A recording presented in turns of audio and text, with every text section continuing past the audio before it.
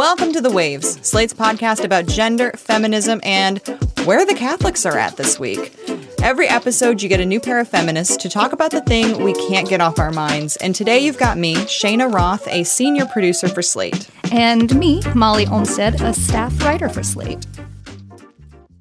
This week, we're talking about the intersection between Roe and abortion rights and the Catholic Church. I personally am Jewish, but I converted about 8 years ago before I got married, though not just because I was getting married. I grew up Catholic, went to Catholic schools all through high school, and then to a private college. But I think from a fairly young age, I want to say middle school-ish, I kind of knew I wasn't going to stay Catholic. I went to the private college not for the religion, but for the small size and the beautiful campus. And the reason I always knew I was going to change religions at some point was in large part to how the Catholic Church treats female autonomy, especially when it comes to things like abortion, taking birth control, and marriage. Molly, I wanted to talk to you about the Catholic Church and how it treats women's rights when I saw your piece in Slate, Is the Catholic Church Under Attack? It's a fascinating piece about how the church is constantly claiming to be under attack and how much they actually are, especially in the wake of Roe being overturned. And before we dig into the piece itself, Molly, why did you write it? For a while, I've been interested in how the religious right sort of creates these counter narratives to help them win the culture wars. It's a kind of remarkable thing to watch them do this because we are in this moment where it feels like the religious right just keeps winning every single fight over and over, and yet they are somehow able to still make themselves out as if they are victims in all of this, as if they are sort of the underdogs. And it's a very powerful tool. I was thinking about how when Trump did that Bible photo op, when they had to clear out all those protesters at Lafayette Square, and he sort of walked out with the Bible, and it was this big moment. And people were really sort of shocked by the optics of it. It seemed so sort of callous and a little absurd. But in that moment, you know, it was so clear that he was sort of establishing himself as this Christian nationalist president. And then I read recently that in, I think, one of his recent books, the White House Chief of Staff, Mark Meadows, said Trump was fighting against the degradation of our heritage or the burning of churches. It's sort of this moment that really, I felt like, showed just how powerful that kind of narrative can be. So I knew we would definitely see this with abortion, because abortion is obviously a huge religion topic. And it's also the biggest, clearest, most undeniable victory that the religious right has had when we're talking about the overturning of Roe. And I knew that this would be coming. I had a heads up on it because I started paying attention to how they talked about abortion in the months sort of building up to it, especially when we had that leak of the decision beforehand. And I could see just sort of how they were creating this whole narrative. But it was still a pretty remarkable thing to see unfold.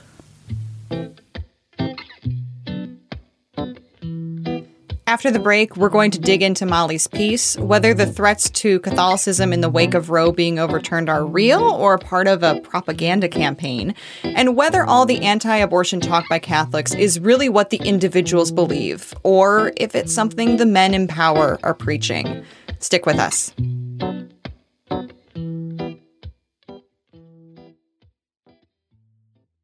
Hey Waves listeners, if you're loving the show and want to hear more, please subscribe to our feed. New episodes come out every Thursday morning, and while you're there, check out some of our other episodes too. We've been talking a lot recently about the caregiver crisis and what's going on with WNBA superstar Brittany Griner and more. Welcome back to The Waves. Molly, in your piece, you quote CatholicVote.org that issued a warning. This is a very intense warning. It said, quote, "Our sources tell us government officials are already warning Catholic dioceses when and if Roe v. Wade is overturned, churches and pro-life support centers will be targeted for vandalism, violence, or worse." End quote. What is actually going on here? So after the leaked Dobbs decision, and again, after the decision itself, there was actually a rash of vandalism incidents involving Catholic churches. There were also a few cases in which these pro-life pregnancy centers, quote unquote, because they are not actually providing abortions, but they are sort of pressuring women to choose not to have an abortion. These pro-life pregnancy centers had broken windows, and that some of them caught fire. So there were these suspected arsons and fire bombings. But that was specifically in the pregnancy centers. So when we're talking about violence or worse, that's pretty alarmist language because, first off, there's already this base level of this kind of activity that just sort of happens in the world. You know, it's a big world, and, you know, people, for whatever reason, will spray paint a church. So it's sort of unrelated to abortion. And also, it's at a much, much lower scale than this happens with other groups, other religious groups, especially when we're talking about Judaism. And there's not really any history of actual violence here. I mean, I don't want to downplay the fear that comes from violent threats, and there definitely were violent threats. But so far, it seems to be a lot more talk than action. The right was worried about a night of rage after Dobbs. That's what they called it, a night of rage. And all that came out of that night was some graffiti and a few fires at those pregnancy centers, like I said. But there wasn't anything really beyond spray paint at the churches themselves.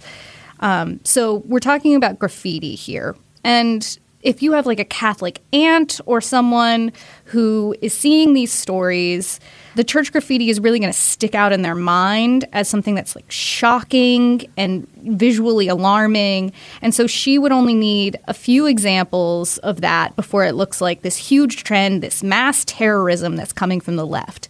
But it is being intentionally boosted, particularly by conservative media. That includes Catholic conservative media, but also Fox News, and also the actual Catholic hierarchy. I'm talking about the bishops here, and priests and clergy, and they keep sending out, the bishops are sending out press releases about it, and sort of getting everyone all worked up and worried about it. And it's made to be this big post-Roe story. Untold numbers of lives are going to be affected by this Dobbs decision, and that's on one side. And then on the other side, we have some spray paint at a handful of churches. It's just not an equivalent thing. When I was going through and looking at some of the statements that the different church organizations were putting out, I came across a clip from EWTN News Nightly. EWTN is the global Catholic television network, and this news program says it provides news and analysis from a Catholic perspective. And they brought on Monsignor Stephen Rossetti, whose credentials include exorcist at the Archdiocese of Washington and research associate professor at the Catholic University of America. And here's a clip from that episode. So let's talk about this so-called Summer of Rage. Talk to us more about, what you think is spurring all of this.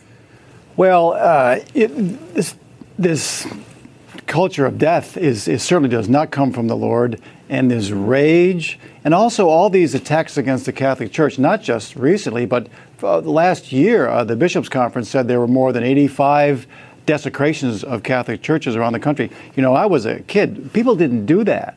And so you say, what is that? Well, frankly, as an exorcist, one thing we know that Satan hates the Catholic Church, and Satan's in a rage, which is why we as Christians and Catholics need to forgive as Jesus forgave and to love as Jesus loved. So people can come at us with anger and rage, but we need to respond with love and forgiveness. While that clip was playing, they showed a few pictures. One was of a religious statue that had a head of Jesus missing. One was a church billboard with graffiti on it that said, "Hands off my uterus."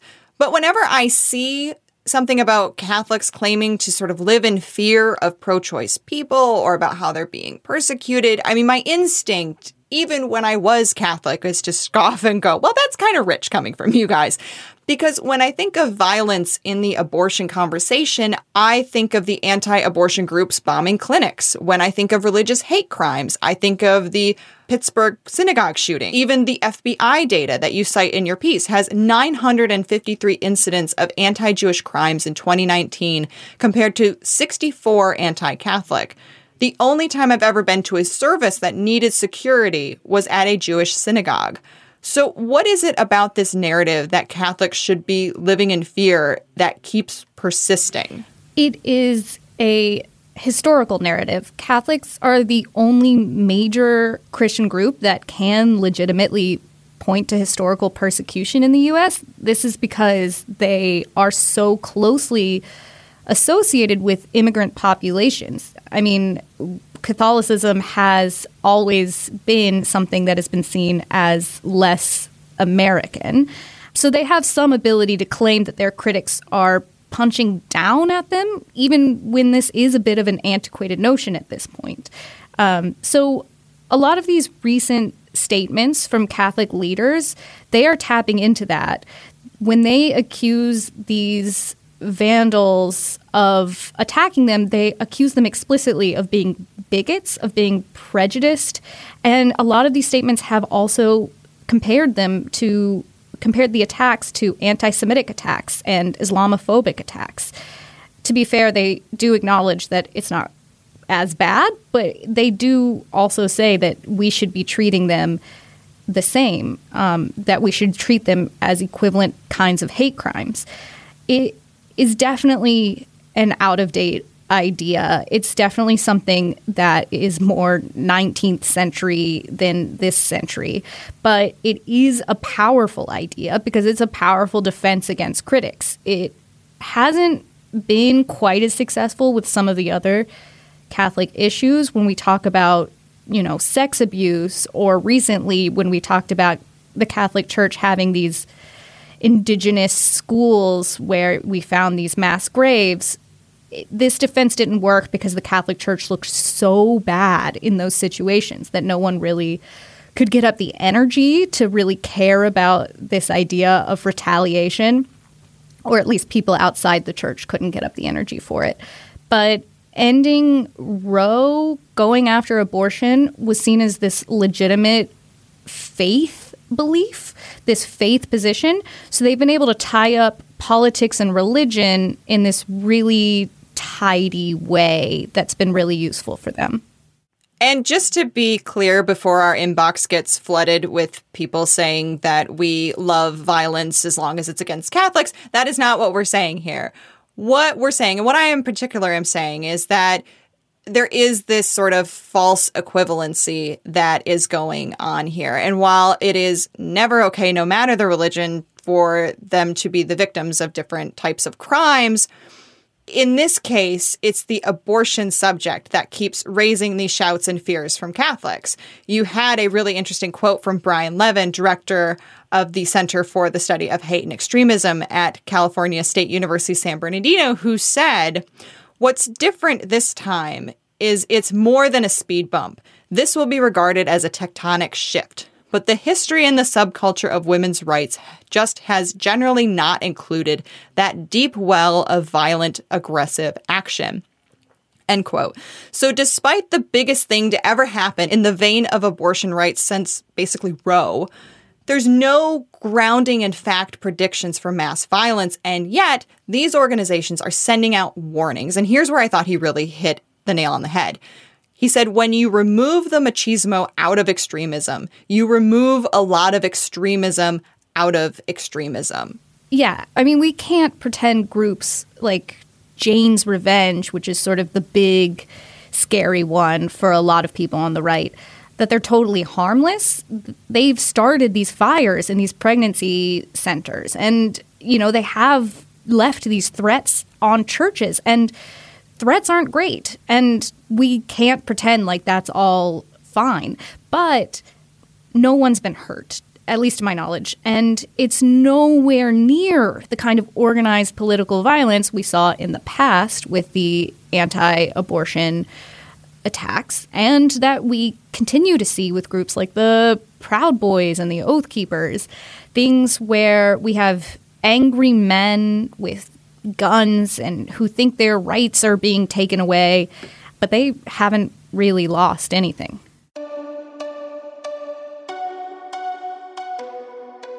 We're going to take a break here, but if you want to hear more from Molly and myself on another topic, check out our Slate Plus segment, Is This Feminist?, where today we're debating whether the Little Miss and Mr. memes that you've been seeing everywhere are feminist. And please consider supporting the show by joining Slate Plus. Members get benefits like 0 ads on any Slate podcast, no paywall on the Slate site, and bonus content of shows like Amicus, Slate Money, and of course, this one. To learn more, go to slate.com/thewavesplus.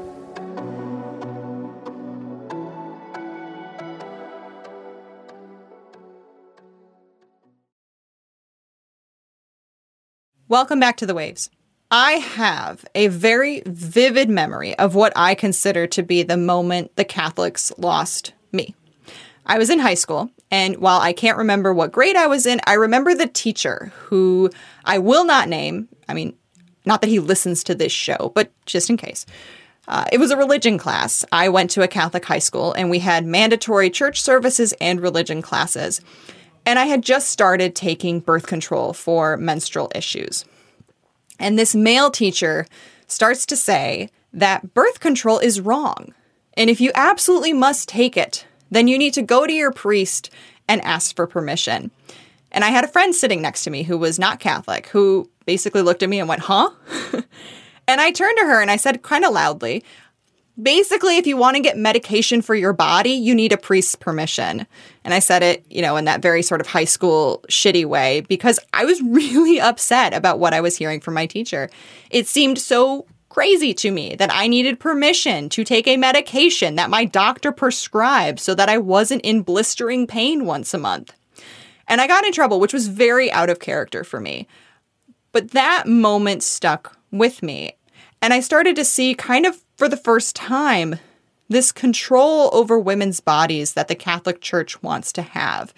Because he wasn't saying you flat out cannot, with all caps, use birth control. He was saying you need permission from a priest, which means you need permission from a man because women can't be priests. And anecdotally, I know several pro-choice Catholics, but I just don't see their views portrayed by the leadership at all. Yeah, I mean, this is the thing about a church or an institution like the Catholic Church that is essentially an absolute monarchy. You have this huge gap between the leadership and the actual congregations, the people that make up the church.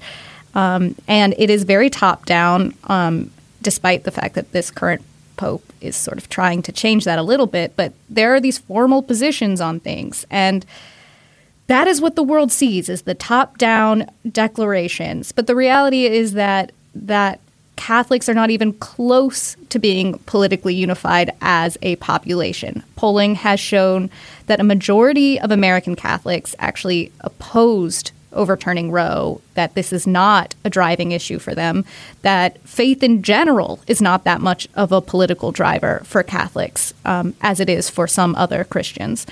And a lot of people complain that pro-choice Catholics, like the ones they call them cafeteria Catholics.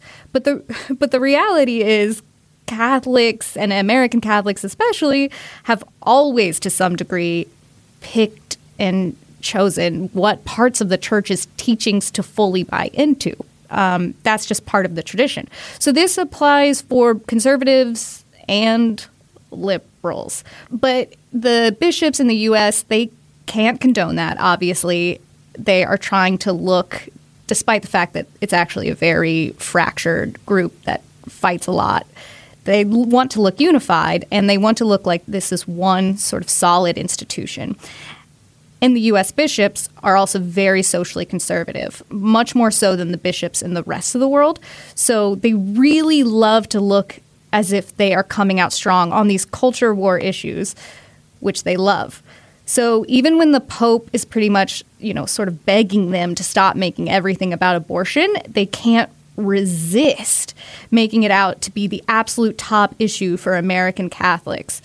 And so what you end up getting is this population that overall just doesn't care that much, but then this tiny number of old, unmarried men who are never going to have children, at least per the rules, plus a small handful of these wealthy, influential men working in these elite Catholic institutions who are claiming with their authority that they speak on behalf of some 60 to 70 million people.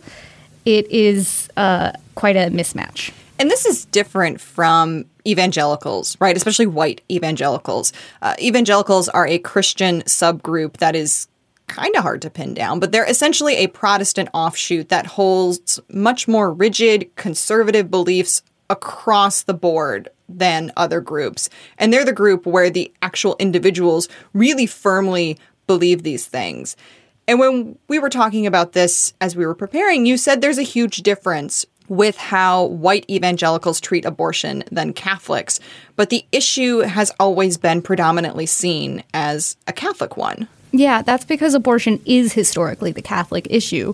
The Catholic Church really launched the whole pro-life movement. And for about a decade, they were the only ones who really cared about it, much in the way that they currently are the ones who really care about ending the death penalty, and no one else really cares about that. But then white Protestants took it on as this culture war issue. And so Catholics are still, in some ways, the public face of the pro-life movement. But white evangelicals are really the ones who are carrying the spirit of it and the politics of it. Because unlike Catholics, white evangelicals are really politically unified. They are in lockstep when it comes to opposing abortion. So in terms of white evangelicals, it's much closer to being a true organic movement with popular support. Whereas with Catholics, you're looking at these priests and bishops telling people these black and white rules about sexuality, and then pretending they don't know that a huge percentage of Catholics will simply ignore what they're saying. So this means that Catholics have to be much more careful and top down in the way they handle their messaging about it. But it seems they've gotten pretty savvy about it. And getting to cite this historical bigotry in their defense has been a really powerful tool for these strategies. I became Jewish for a lot of reasons. The faith just really feels right to me and how I view the world. And a part of that is because I consider Judaism, the non-Orthodox, the Reform Judaism, to be feminist. And so, Molly, I'm curious, can you be feminist and be a Catholic? I mean, I do think there are untold numbers of Catholics out there who would happily identify as feminists. There are going to be those who think that being anti-abortion fits in with their conception of what feminism is, and that's one camp. But then you have others, the maligned cafeteria Catholics, like I said, who will just happily just decide that this is not antithetical to their faith. The reality with a really old religion, which is what we're talking about here with the Catholic Church, is while there are these official stances, not everything there's just so much there that you can actually pull from. The modern ideas about that the Catholic Church has about abortion, they're old, but they're not back to the beginning old. The Catholic Church adopted this somewhere along the way, but there was a period beforehand when no one ever cared about it. So there's just an ability to say, I think maybe they're not quite right on this one. And is that allowed in the current Catholic Church? I mean, that's debatable, but that's also, like I said, the tradition there. Lots of people will just figure out what they choose to believe and what they don't, and that is being a modern Catholic.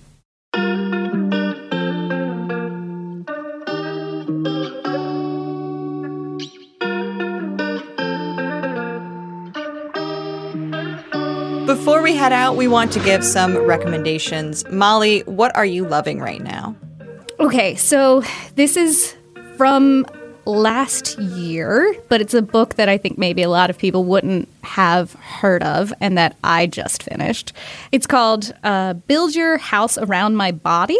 I would describe it like magical realism, maybe you might say sort of horror fantasy, but it weaves together Vietnamese history and Vietnamese folklore in dealing with concepts about trauma, which sounds heavy, but I just found the way that it pulled together these different storylines to be very fun, and I couldn't put it down.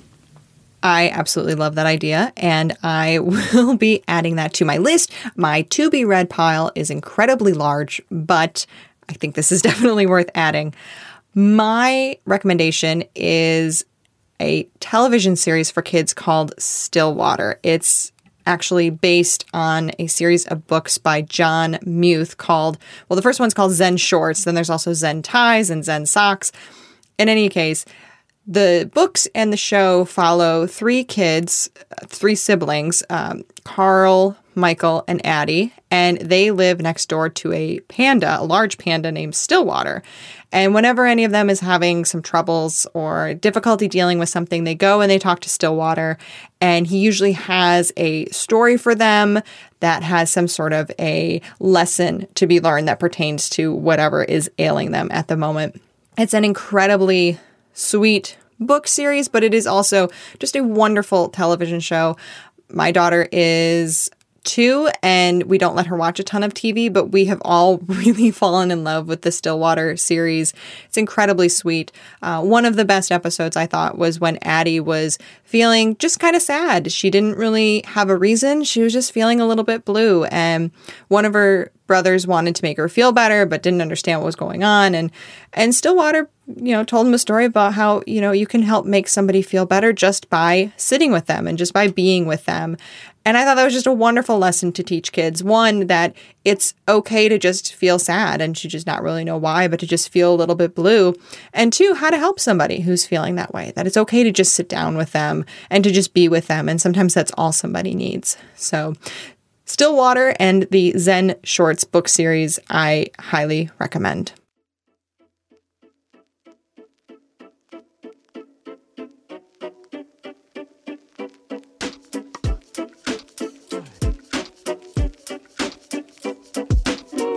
That's our show this week. The Waves is produced by myself, Shayna Roth. Shannon Paulus is our editorial director. Alicia Montgomery is vice president of audio. We would absolutely love to hear from you. Please email us at thewaves@slate.com. The Waves will be back next week. Different hosts, different topic, same time and place.